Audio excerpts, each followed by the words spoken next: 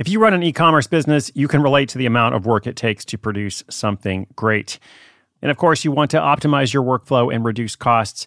That's why I want to say a big thank you to our partner, ShipStation, and perhaps introduce you to them as well. If you are not familiar with ShipStation, they've been supporting Side Hustle School for years. They have helped so many of our listeners make things much easier, automate their shipping tasks, help them scale their business, and also, this is not a small thing, save thousands on shipping with industry-leading carrier discounts. ShipStation is the innovative tool that helps turn your shipping challenges into opportunities for growth. Go to ShipStation.com and use code HUSTLE to sign up for your free 60-day trial. 60 days free. ShipStation.com, code HUSTLE.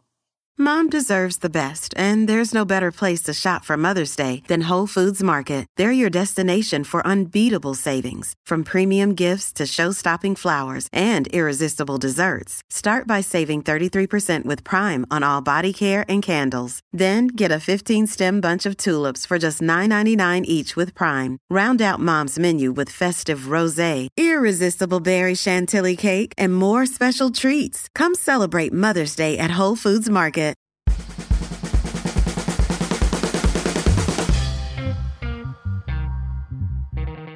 What's up? What's up? This is Chris Guillebeau here with Side Hustle School. Welcome back and welcome to a brand new week. Later this week, I'll be in Chicago and Boston for Side Hustle School workshops. I believe next month, I'll be in Washington, D.C. and Atlanta. You can learn about the workshops at sidehustleschool.com/workshops. If your city is not listed, you can put your name down and I'll choose where to go based on who raises their hand. Really excited about some of the stories this week. Today's in particular, kind of an interesting approach. You might say that inspiration strikes in all kinds of places. Today's story is about a man who's under house arrest, has some time on his hands, and works with his cousin to get creative in the kitchen, launching a successful food truck, catering, and restaurant business in rural Pennsylvania. That story right after this. This episode is brought to you by Reese's Peanut Butter Cups. In breaking news, leading scientists worldwide are conducting experiments to determine if Reese's Peanut Butter Cups are the perfect combination of peanut butter and chocolate. However, it appears the study was inconclusive, as the scientists couldn't help but eat all the Reese's. Because when you want something sweet, you can't do better than Reese's. Find Reese's now at a store near you.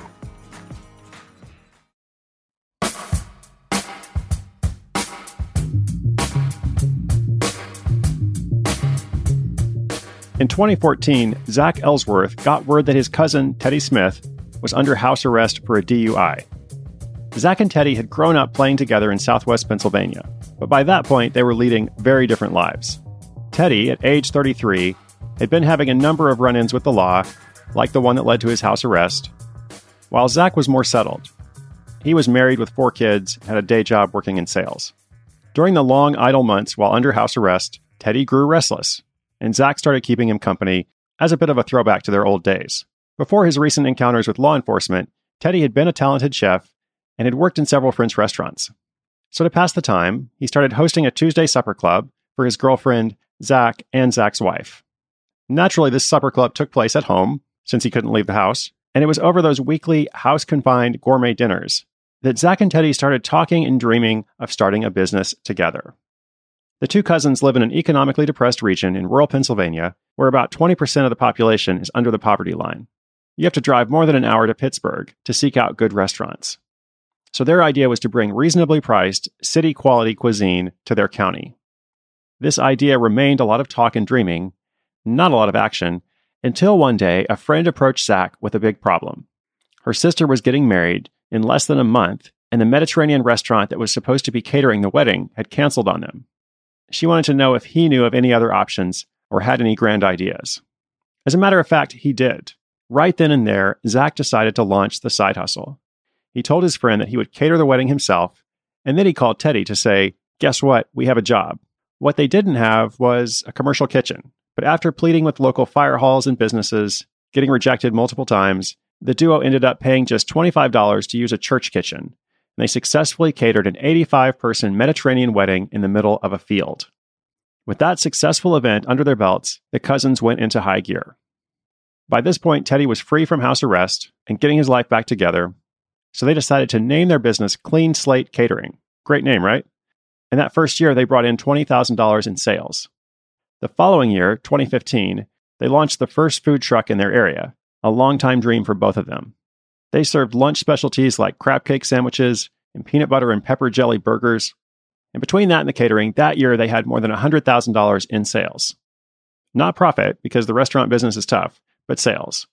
Speaking of restaurants, last year the cousins expanded once again, opening an actual restaurant called The Foundry, which serves modern American food. Altogether, the three arms of the company, catering, food truck, and restaurant, brought in about $250,000 in sales in 2016. Now, if it sounds like this has been easy, it certainly hasn't. The restaurant world is tough. Neither of the cousins had ever operated their own business. At the outset, other local businesses tried to have the food truck shut down.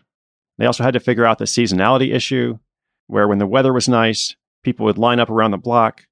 But if it wasn't, they'd have very few customers all day.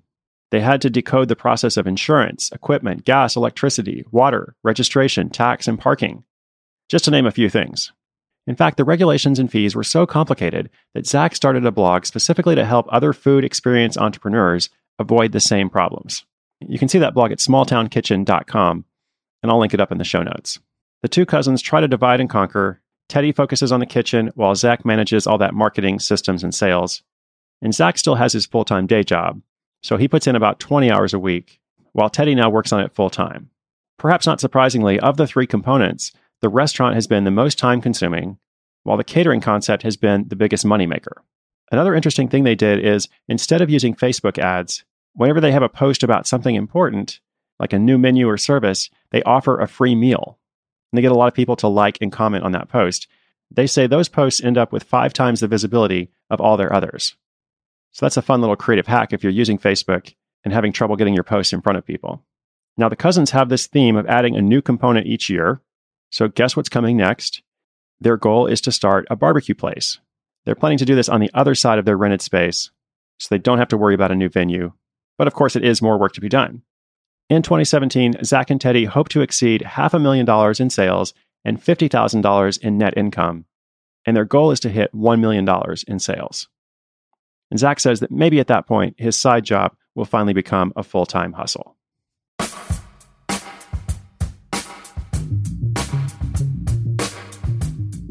So I thought that was pretty cool. Congratulations, Zach and Teddy. Clean Slate Catering, what a great name and concept. Now, as I mentioned, the restaurant business is tough. $500,000 in sales for about a $50,000 profit.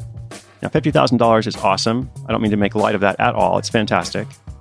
And that profit margin is actually pretty normal in the food and restaurant business. But still, from some of the other stories you've heard, you probably realize that some of those other stories have a better profit margin.